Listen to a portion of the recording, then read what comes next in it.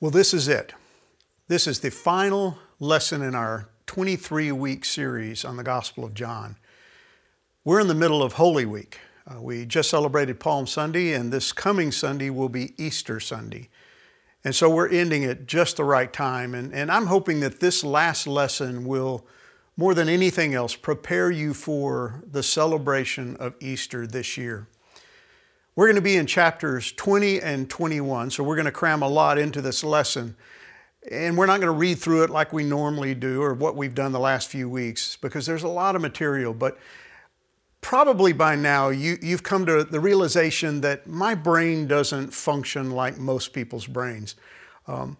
I tend to look at passages a little bit differently, and this week is going to be no different. This is material that's familiar to you. You know what's going to happen. You know how the story ends. You've seen the movie. You read the book. And so what I want to do is I want to look at these last two chapters from a different perspective. And I want us to see something that maybe we've never seen before, and something that we don't necessarily associate with Easter Sunday and the resurrection. And so you'll understand where I'm going as soon as we get into the lesson, but let's just jump into it right now. We're in that last phase of the story of Jesus' life, and I've titled this lesson, The Son Appears. We know it's about the resurrection. Jesus has been crucified, Jesus has been buried, and we know the next phase of the journey is his resurrection, and that's what these two chapters cover. Now, John, as we've seen in the last few lessons, he is very brief in his descriptions. And his rendition of this last part of Jesus' life is very brief compared to the other Gospels. He doesn't tell us everything. He's the king of brevity, as we said last week. And yet he tells the story from his perspective, having been the only one of the gospel writers who was there and eyewitnessed many of these things. So we need to keep that in mind as we go through this. So Jesus is resurrected, and he's going to begin to appear to the disciples. And so that's going to be important. And what we know is that later on, Paul will write about these very events, and he will give even more details than John does in his description. So in 1 Corinthians chapter 15, here's what he says about Christ's resurrection. Christ died for our sins, just as the Scriptures said. He was buried and he was raised from the dead on the third day, just as the Scriptures said. He was seen by Peter and then by the 12. After that, he was seen by more than 500 of his followers at one time, most of whom are still alive, though some have died. Then he was seen by James and later by all the apostles. Last of all, as though I had been born at the wrong time, I also saw him, Paul says. We know the story of his exposure to the risen Christ as he was headed to Damascus and had an encounter with Jesus. But he goes on and he says, if Christ has not been raised, then all our preaching is useless, and your faith, the Corinthian believers, your faith is useless. If Jesus Christ didn't rise from the dead, then everything we've been telling you, everything we've been preaching has been totally useless, and your faith is useless. He goes on and says, if Christ has not been raised, then your faith is useless and you're still guilty of your sins. That's kind of the bombshell. It's not only that your faith is useless, but your salvation is non-existent. If he's not risen from the dead, if that didn't take place, then we have no hope. There is no salvation to speak of. But then he adds, but in fact, Christ has been raised from the dead. He is the first of a great harvest of all who have died. Now, this should remind us of a verse that we looked at and I quoted multiple times last week. And it's from the lips of Jesus himself when he said, I tell you the truth, unless a kernel of wheat is planted in the soil and dies, it remains alone. But its death will produce many new kernels, a plentiful harvest of new lives.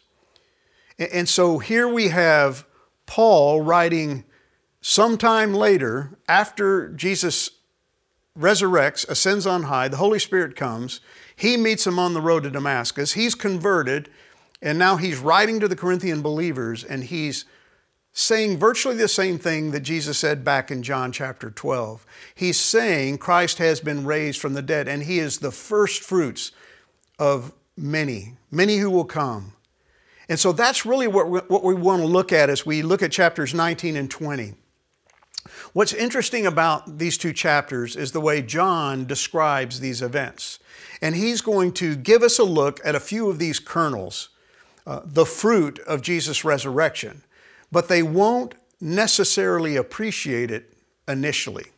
And so we're going to look at 4 different eyewitnesses, people who saw the resurrected Christ, and he's going to name them by name. Now, there were others, as we saw Paul say, there were 500 who saw Jesus at one time. We know that all the apostles saw Jesus at one time or another. Some of them saw him 3 times. And so why does he only give us 4 who are named? We know one of them is Mary Magdalene, and we're going to talk about her. We know another one is Simon Peter. One of them is Thomas, and the 4th one is Nathanael. Now, John is also in this list, but he doesn't name himself, as is true to the way he's treated himself throughout this gospel account. He never names his name. He always refers to himself in the 3rd person. So these are the only 4 who are named and who he kind of pulls out and he distinguishes by their experience. And we're going to start with Mary. We're only going to look at 2 of them, and because I don't have enough time to kind of unpack them all, but these 2 are extremely significant, and they're going to help make the point I hope to make. So the first one's Mary Magdalene. Well, who's Mary Magdalene? There's a lot of Marys in the Bible. Well, we know from Luke's gospel account that Mary Magdalene was a woman who was possessed of 7 demons, and Jesus cast them out. So this is a formerly demon-possessed woman, and Jesus heals her. He cast out the demons, which was a sign of his authority over Satan. He's got more power than the enemy of this world, than the prince of this world. And so this woman was a beneficiary. So Mary Magdalene, it says that on the first day of the week, which is Sunday, okay, you remember Friday is his death and burial. Saturday is the Sabbath, the day of rest, and now we're talking about Sunday. The first day of the week, Mary Magdalene came to the tomb early. It's probably before the sun has come up, because it tells us it's still dark. So it's probably before 6 o'clock in the morning, and something happens. She shows up on Sunday. Now what's significant is that there's a day in between his death and burial and this day, and that's the Sabbath. Mary's returned to the tomb on the Sabbath, or after the Sabbath. So we've got that day in between, the day of rest that God had ordained for the people of God. And so the Sabbath has ended, and we know that she had showed up along with some other women on Friday in the hopes of anointing the body of Jesus before it was placed in the tomb, but they arrived too late. How do we know that? Look at Luke chapter 23. It was the day of preparation, Friday, and the Sabbath was beginning. The women who had come with him from Galilee followed and saw the tomb and how his body was laid. In other words, they're watching Nicodemus and Joseph of Arimathea prepare the body and get ready to place it in the tomb.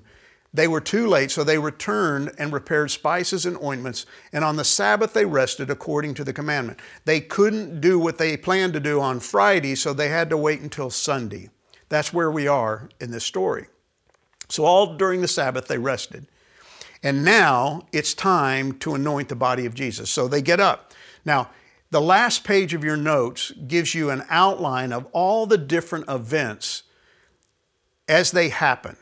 The timeline of events, because the 4 gospel writers don't all track with one another in terms of the chronology. They leave some things out, others add things that the others don't include. And so that's meant to give you an idea of all the different sequences. Otherwise, people say, well, this contradicts Luke and Luke contradicts Matthew. They don't contradict one another. They're all including different parts of the sequence of events. So here we have Mary coming back to the tomb to anoint the body of Jesus. In other words, she's got work to do. She had prepared the ointment and spices, and now she's coming after the Sabbath is over. She couldn't work on the Sabbath, so now she's coming to work on Sunday. And she's in for a shock, a major shock. And we know what that shock is. She gets there, and it says the stone had been taken away from the tomb. That is not what she expected. Okay, so this is a major bombshell for her. She arrives, she's still in mourning, she's still saddened by all that happened on Friday, and she shows up and the tomb has the stone rolled away. And so what does she do? She runs and she tells two of the disciples, Simon Peter and John. And listen to what she tells them. And she does this twice. She uses this same phrasing 2 different times. She says, they've taken the Lord out of the tomb. In other words, his body is gone, and we don't know where they have laid him. Now, everything about that statement tells us that Mary Magdalene still thought him to be dead. So she walks up, the stone has been rolled away, and the first thought in her mind is not, he's risen. It's, where's the body? And that's why she runs. She wants to know where the body has been taken. And so she runs to these men. He's dead, but the problem is worse than ever. The body's missing. So not only is Jesus her long-awaited Messiah, her hoped-for Messiah, her mentor, her friend, the man who healed her of 7 demons, not only is he dead, his body's gone. And that's the reason she runs to Peter and John. She's looking for help. I don't know exactly what she expected them to do, but I assume part of it is that she thinks they can help her search for the body. And she's probably thinking it can't have gone far. But see, she's not expecting a risen Lord. So they run to the tomb, and Mary lags behind the 2 disciples. And we'll talk about that in just a second. She gets there after them. They look in, they leave. She shows up, and she's standing outside the tomb weeping. This gives you an idea of her demeanor. Again, no expectation of a risen Lord. She's weeping, she's sad. And as she weeps, she stooped and she looked into the tomb. And once again, listen to what she says. She sees 2 angels. Now that should have triggered something in Mary, but it doesn't. They say, woman, why are you weeping? And what's her response? Here she goes again. They have taken away my Lord, and I don't know where they have laid him. Somebody's taken the body, and I don't know where they put it. So here's these 2 angels, one at either end of the place where his body was lying, and all she can say is, his body's gone, and I don't know where it is. And having said this, and this is fascinating, she turns around and she sees Jesus standing there, except she doesn't recognize him. Now, we don't know why this is. Could it be that she's so busy weeping and her eyes are filled with tears and they're blurry, or is it because Jesus disguised himself in some way, prevented her from seeing who he was? We don't know. But all we know is that she did not know that it was Jesus. So her Messiah is standing right in front of her, but she doesn't recognize him. And then Jesus says to her, woman, why are you weeping? Once again, what are you crying for? What's the purpose behind your weeping? And then he says, whom are you seeking? Now, she mistakes him for the gardener. Again, I don't know why. We're not told by John why she sees him as the gardener, except that he's in that garden, because that's where the tomb was. The body is gone, and she just assumes he works there. And so, once again, she says, if you have carried him away, tell me where you've laid him, and I will take him away. Now, I don't have any clue how Mary thought she would do this. If the man had said, I know where the body is, how she was going to carry the body of Jesus, I don't know. But it once again tells us she had no expectations that he was risen. She's asking this gardener, this stranger, hey, if you've taken the body, just tell me where it is and I'll take care of it. None of this makes sense, right? But it shows her despair. It shows that she isn't expecting anything but a dead body, a dead Messiah. And so Jesus says, whom are you seeking? I love the subtlety of Jesus. He's standing there in front of her. He's the risen Lord, and he asks her, who are you seeking? See, Mary had woken up that Sunday, and she had one thing in her brain. One thing she wanted to accomplish. She was anointing the body of Jesus. That's why she woke up that morning. She still had the supplies to do it. That's the reason she walked to the tomb. She was going to anoint a dead body. See, when she saw the empty tomb, it didn't change any of her expectations. It didn't light a fire within her. She didn't suddenly say, maybe he's risen. He said he would rise from the dead. Maybe this is it. No, she was still looking for a body. See, what's interesting and what I need you to understand as you look through this story is that Jesus Christ is risen. We know that. And yet, Mary is crestfallen. So you got a resurrected Lord and a very sad woman because she doesn't yet understand what's going on. She hasn't yet seen him and recognized him as who he really is, the resurrected Messiah. So Jesus says her name. He says, Mary. And Mary turns and suddenly she recognizes him. It's like the veil has been lifted from her eyes. And she says, Rabboni, which is teacher. She sees him. She recognizes him. And then she evidently drops to her knees and she clings to him. Like, I'm never going to let you go again. She's so glad to see him. And yet Jesus says, do not cling to me, for I have not yet ascended to the Father. Now, here's something you may have never noticed in this passage. How Mary reaches out and she grabs a hold of Jesus. She's so ecstatic to see him risen and alive. And so she's clutching onto him. And yet he says, don't cling to me. And I think what he's really saying is, don't try to keep me here because I'm not yet ascended. I have something else I need to do. And this is so important to understanding the resurrection, and it's often overlooked by us. Mary wants to hold on to Jesus. She wants things back to the way they were before his death and his burial. She wants Jesus to stay with her, and yet he says, don't cling to me, for I have not yet ascended to the Father. But go to my brothers, go to the disciples, and tell them that I'm going to see them. I've got a message for you to give them. He says, go to my brothers and say to them, I am ascending to my Father. In other words, I'm returning back to where I came from and to your Father and to my God and your God. Go tell the disciples that. That's the message. So Mary Magdalene went and she announced this message. Jesus said, I'm ascending. Don't cling to me. I've not yet ascended. Go tell the disciples, I am ascending. See, this is a message he wants them to hear, and it's a message that needs to be understood as we go through these last two chapters. He's not yet ascended, but I am ascending. That's the next step in the process. He's risen, but he's still got to ascend. See, his resurrection is not the end of the story. Now, rightfully so, we celebrate his resurrection on Easter Sunday. We should. It's a wonderful event, but there's more to the story. And again, this is something we tend to overlook and that we don't appreciate. And the disciples didn't yet fully appreciate it. Mary Magdalene didn't fully appreciate it. He says, I'm ascending. There's another step in the process. Jesus had to die. Jesus had to be buried. Jesus had to be risen from the dead. He had to be raised up by the power of the Holy Spirit and according to the will of God the Father. But he's also going to have to ascend. He had told them this all the way back in chapter 16. He said, now I am going away to the one who sent me. And it's best that I go away because if I don't, the advocate, the helper, the Holy Spirit won't come. If I do go away, then I will send him to you. See, there's an exchange that needs to take place for the full benefit of the resurrection to be felt by these men and the women.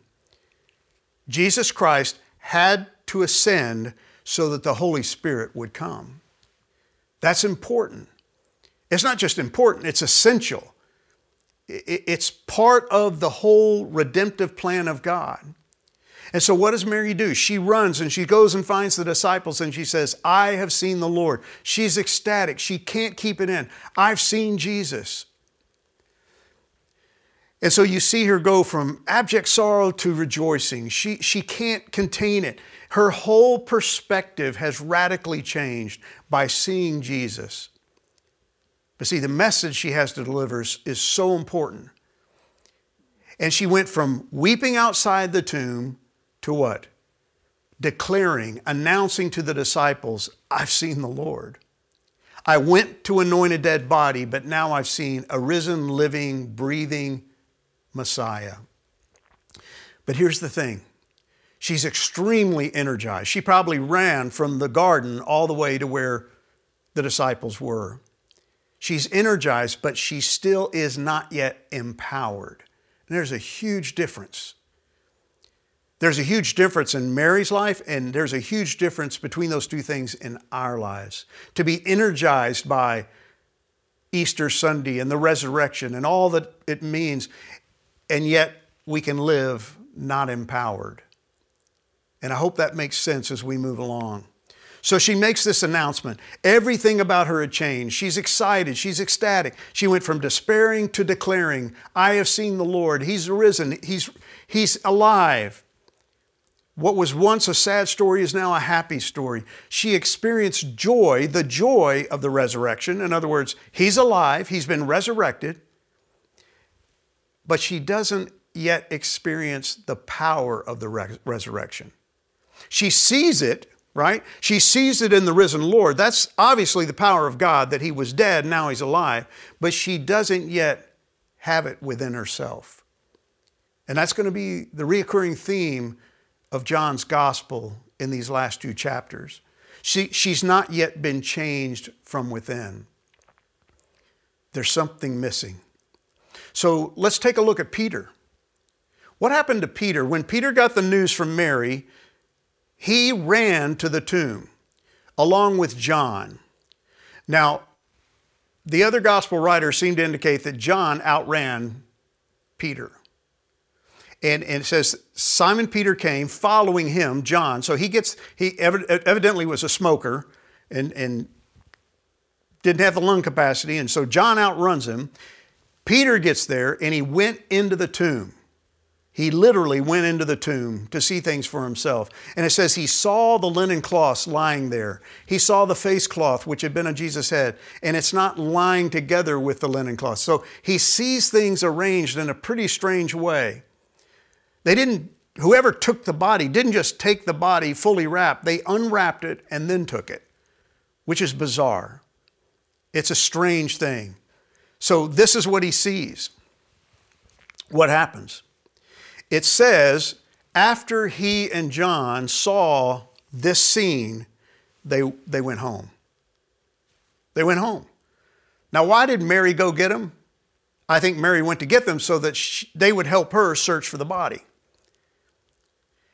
And yet, as soon as they look in, they see that the tomb is empty. Now, we're skipping over it, but John says he looked in and believed. I don't think Peter looked in and believed. I think Peter looked in, despaired, but both men went home. See, they didn't understand. John clearly states that neither one of them fully understood what was going on here. They don't grasp the significance of what they're seeing. Even John, when he says he believed, I don't think he fully understood all that he was seeing. I think he probably thought Jesus was alive, but he didn't fully understand or grasp the full significance of it all. The tomb is empty. The body is gone, but they're still trying to connect all the dots. They're still trying to understand what could have happened. Where could he be? I think Peter's thinking like Mary, who could have taken him? Why would they have taken him? And John is probably starting to remember some of the things Jesus said about going to Jerusalem and dying at the hands of the Jews and being crucified and being buried, but rising again on the third day. And he's beginning to try to process it all, but he doesn't fully get it. But see, Peter, I don't think, got any of it because he doesn't yet have the ability. The truth is, neither did John. Because again, they're missing something. Jesus told his disciples, the Helper, the Holy Spirit, will teach you all things and bring to your remembrance all that I have said to you. He told them that when the Holy Spirit comes, when I ascend and the Holy Spirit descends and comes upon you, you will now know, you'll understand, you'll recall everything that I've told you, and it will begin to make sense. But at this moment, they don't have the Holy Spirit. He's not yet come because Jesus has not yet ascended. And so it doesn't make sense to them. So they go home. They go back to where they were. The empty tomb didn't improve Peter's outlook. He didn't get excited. He didn't run to go tell anybody. He just went home. And he most certainly didn't start a search for the body. He didn't know what to do. So he just goes home. And there's a sense of defeatism in that statement, that they just went home. But something would happen that evening. We know from verse 19, on the evening of that day, the first day of the week, Sunday, the doors being locked where the disciples were for fear of the Jews. And that's an important couple of statements. The doors are locked and they're fearful. Why? Well, because the Jews, the Sanhedrin, Caiaphas, Annas, and their compatriots had helped to put Jesus to death, and they're the disciples of Jesus. So they're behind closed doors, locked doors, and they're fearful. Maybe we're next. So Jesus appears to them. He came and stood amongst them, and he says, peace be with you. He says, shalom, peace, don't worry. Rest in your hearts, because I'm here. And it says he showed them his hands and his side. Then the disciples were glad. Yeah, they're again ecstatic. Just like Mary, when she finally recognized Jesus, she was ecstatic. These men are ecstatic. There's Jesus. He's alive. He shows them the scars in his hands and his feet. And they recognize that he has indeed been resurrected from the dead. He's alive. And they are glad, John says. Every one of them. They're glad. See, they've now got a chance to see the resurrected Lord with their own eyes. They're gathered behind that locked door. Jesus appears. They see him and they're ecstatic. They're overjoyed by what they see. But what we've got to understand is that there's more to this than they comprehend. See, they're overjoyed because of a reunion. They've been reunited with Jesus, and they're having this wonderful reunion. What did Mary Magdalene do? She clung to Jesus. What do these guys do? They're happy. They're ecstatic. They're probably clapping their hands. They're hugging one another. They're hugging Jesus. It's a happy reunion. The family is back together, and yet Jesus is about to commission them for a mission. See, they've got work to do. They have something they are supposed to do, and yet they're not quite ready for it. So Jesus says, as the Father has sent me, even so I am sending you. You have a mission. God sent me on a mission, now I'm going to send you on a mission. And then it says something interesting. It says, he breathed on them and said to them, receive the Holy Spirit. So here he is commissioning them. They've been reunited with Jesus, but they're not yet united to Jesus. Now, what do I mean by that? Well, Jesus had made it pretty clear to them that when the Holy Spirit comes, something significant was going to happen. He said, I will ask the Father, and he will give you another helper. Who? The Spirit of truth, the Holy Spirit, the advocate. And you know him, for he dwells with you, but he will be in you. There's going to be a change in your relationship with the Holy Spirit. He's been with us all along, guiding Jesus, empowering Jesus for all the miracles that he did, guiding the disciples. But now, when Jesus ascends and the Holy Spirit descends, they will now have that power within them. But not only will they have the Holy Spirit, they're going to have God the Father and God the Son. We've talked about this before. The Holy Trinity was going to come to dwell within each of those men, Mary and the other women. Jesus told them, yet a little while and the world will see me no more, but you will see me because I live, you will also live. In that day, you will know that I am in the Father and you in me and I in you. That day referring to the day when the Holy Spirit comes, when they receive the power from on high that Jesus had promised. They will then know that they are in full possession of not just the Holy Spirit, but God the Father and God the Son. He also told them, we, the Trinity, will come and make our home with him, with you, with Peter, with Mary, with John. All of the disciples will get this wonderful experience. But it's not yet happened. It's not yet taken place. See, he breathed on them and he says, receive the Holy Spirit. There's something that they need to have happen. Now, there's a lot of debate about exactly what took place in this context when he breathed on them and when he said, receive the Holy Spirit. And I'm not going to get into that today. Suffice it to say that he was breathing into them new life, new hope, a new commitment, Things were about to radically change. And it reminds me of the Genesis account of the creation, the original creation. It says that the Lord God formed man from dust of the ground, and he breathed into his nostrils the breath of life, and the man became a living creature. He literally breathed into man, and he took on life. What Jesus is doing, either symbolically or literally, is he's breathing into them the new resurrection life that will be theirs through the indwelling power of the Holy Spirit. He's preparing them for what's to come. He's bestowing on them resurrection life. See, he's resurrected. He's alive. He's well. Everything's great. But they still lack resurrection power.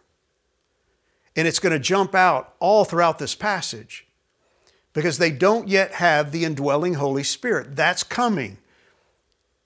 But at this moment, as he stands before them and as he speaks these words, he's trying to prepare them that you have a mission and you will be empowered for that mission with resurrection power. Remember what he says in Acts chapter 1, verse 8. This is Luke's account of Jesus right before he descends. It's the last thing he says to his disciples. You will receive power when the Holy Spirit has come upon you. And you will be my witnesses in Jerusalem and in all Judea and Samaria and to the end of the earth. Something's going to happen. When I ascend, the Holy Spirit will descend. And that'll be a game changer. See, the resurrection was not the end. It was just the beginning. The beginning of resurrection life and the beginning of resurrection power. And yet just a week later, after this, we find these guys in hiding again. Look what it says in verse 26. 8 days later, his disciples were inside again. They're behind closed doors again. And Thomas was with them. He wasn't in the first meeting with Jesus.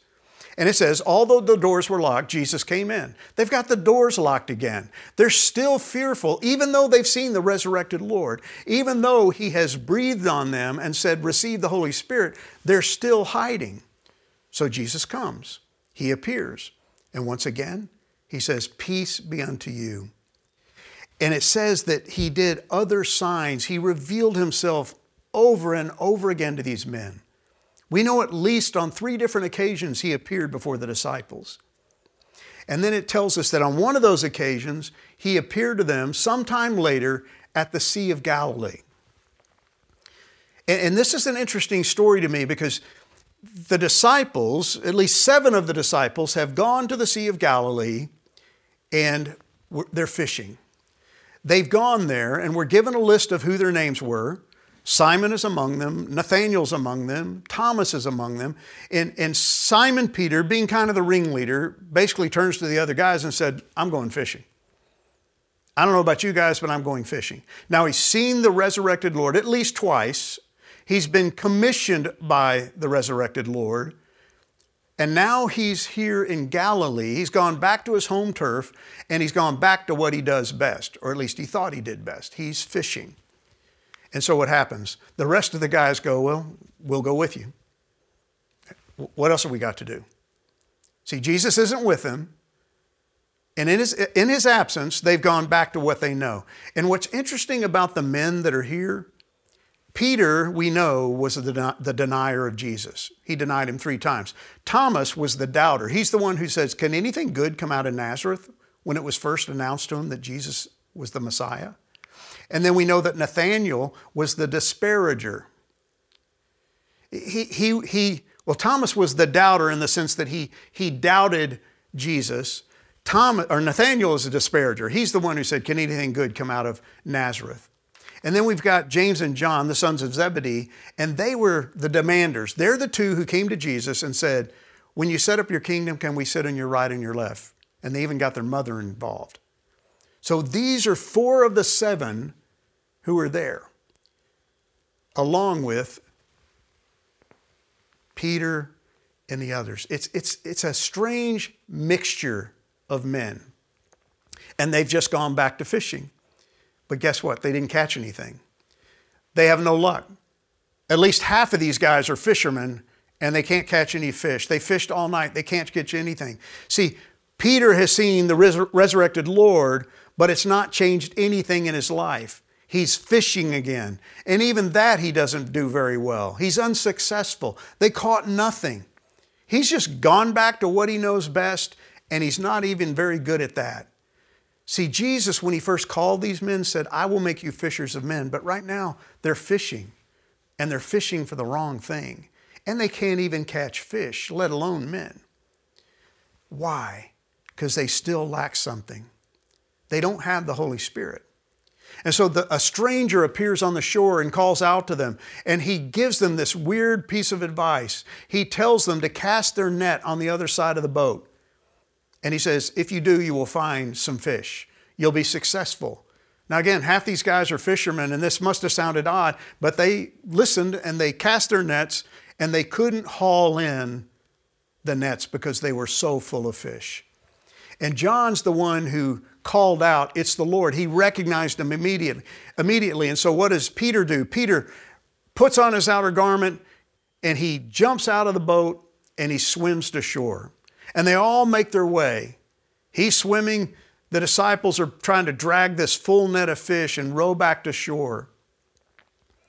They see Jesus once again. They recognize him for who he is. But there's something interesting in this story, because why did Peter react so vehemently? Why did he jump out of the boat as soon as he recognized that it was Jesus? He's seen him 2 times before at least. And yet now he is suddenly excited. He jumps out of the boat. He begins swimming to shore. What had changed? What made the difference in his reaction? There's only one thing that it can be, and it's the miracle. What miracle? The fish.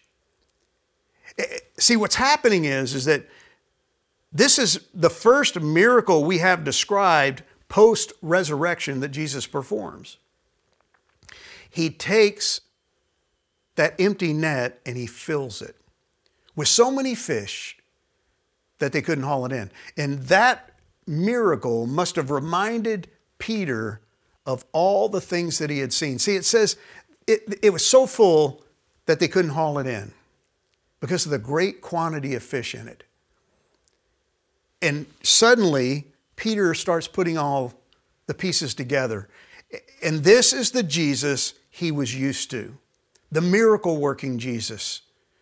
The Jesus who had power over the elements. The Jesus who had calmed the sea. The Jesus who had fed more than 10,000 people with a few loaves and fishes. Suddenly he recognizes, this is Jesus. He's back. This is what we've been waiting for. And here's what I think is happening. His hopes are being restored. But they're wrongly placed. See, he thinks Jesus has come to revive the kingdom. This is it. It's about to begin. And we know in Acts chapter 1, verse 6, right before Jesus ascends on high, here's a question that the disciples asked him. And this is very revealing. They were with Jesus and they kept asking him, they persistently asked him, Lord, has the time come for you to free Israel and restore our kingdom? He's resurrected. He's appeared before them. He's told them, I'm ascending to the Father.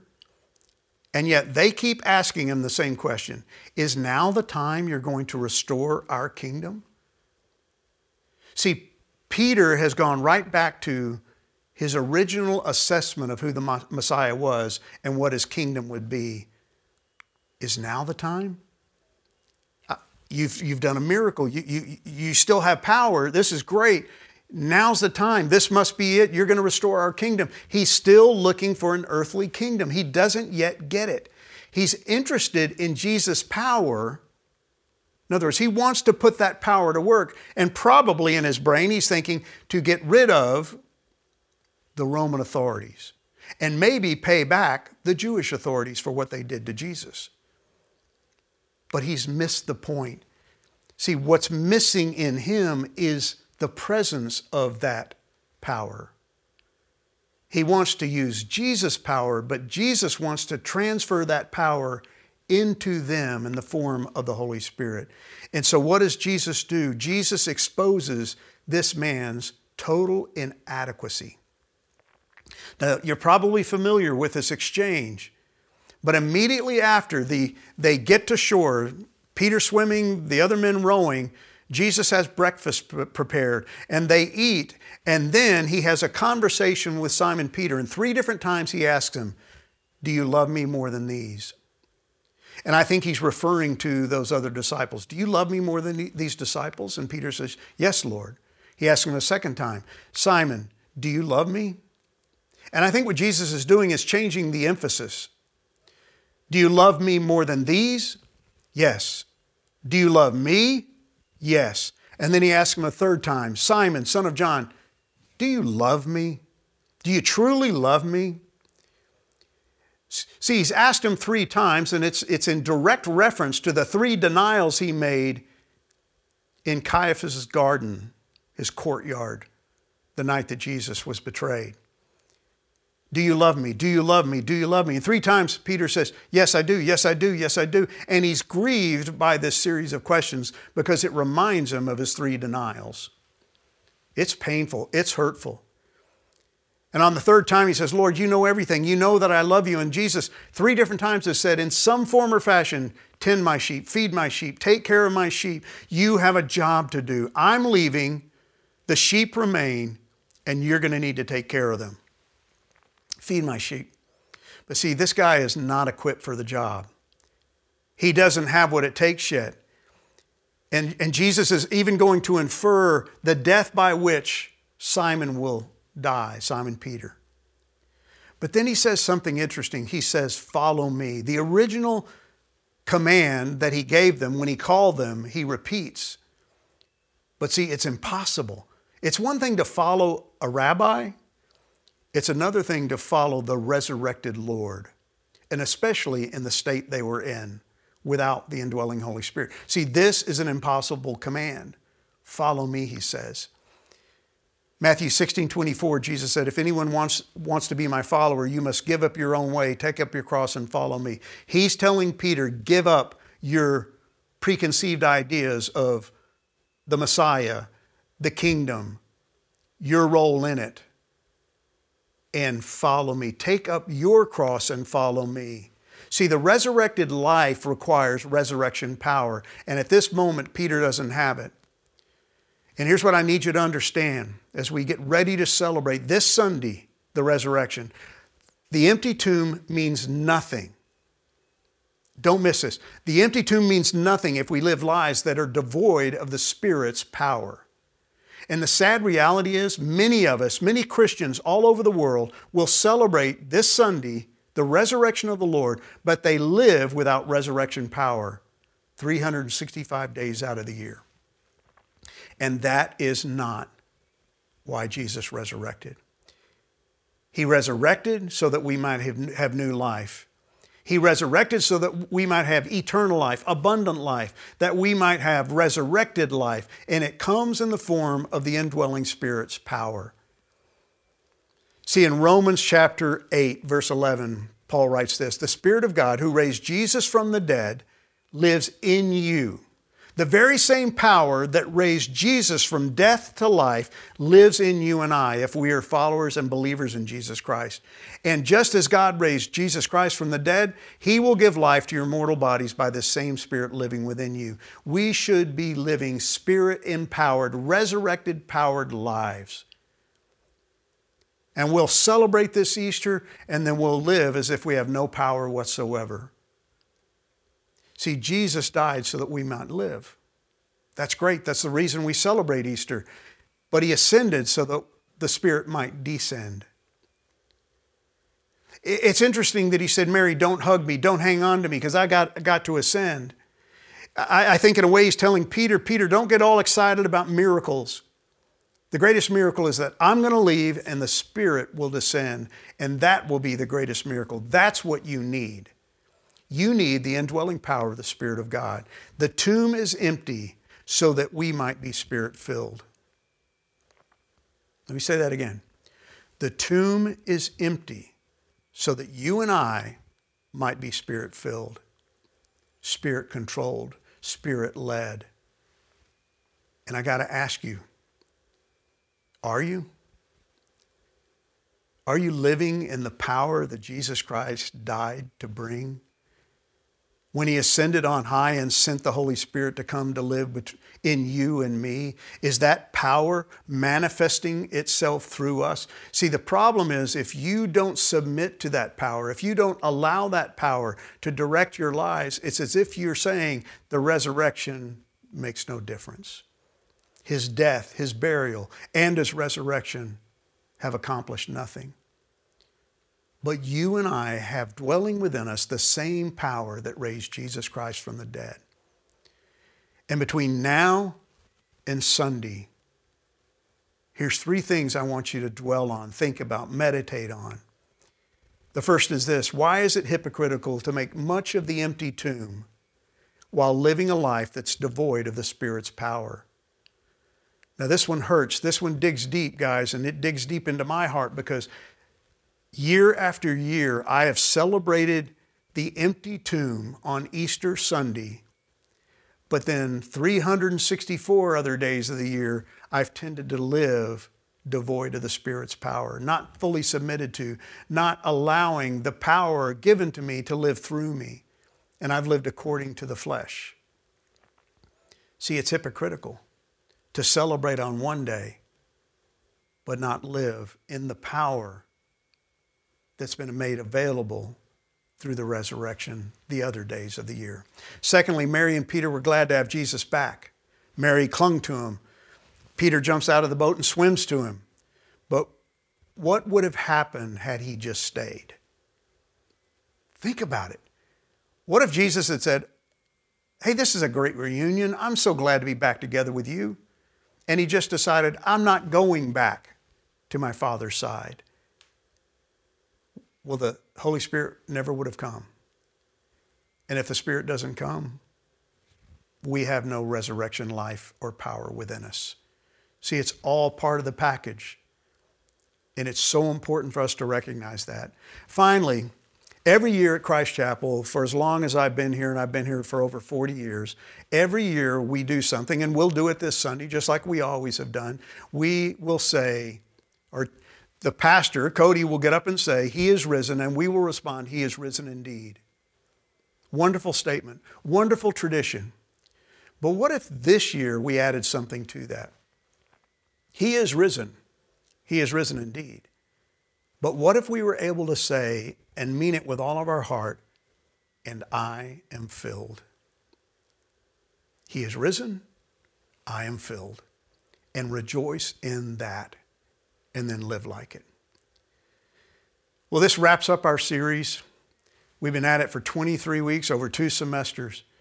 And I've had a blast studying the book of John with you, and I hope you've gotten as much out of it as I have. But I want to close in prayer, and I want to pray that God would prepare your hearts for this Easter, and that you would be able to say and rejoice, I am filled. Father, thank you for these men. Thank you for their hearts. Thank you for their desire to study your word and to grow in their knowledge of who you are and all that you've done. And most specifically, thank you for allowing us to study and learn more about Jesus Christ, the Son of God and our Savior. So, Father, would you help me? Would you help every man who's watching this video, listening to this talk, that they would this Easter Sunday fully recognize that, yes, you are risen indeed. And because of that, we are filled with the same power that raised you from the dead, Jesus. And may we live like it. May we rejoice in it. And may it change us and all those around us in the days, the weeks, and the months ahead. We love you. We praise you for all that you've done and all that you're going to do.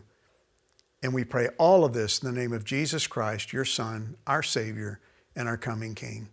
Amen. You guys have a great week, and we'll see you in May with a new series on the book of Jonah.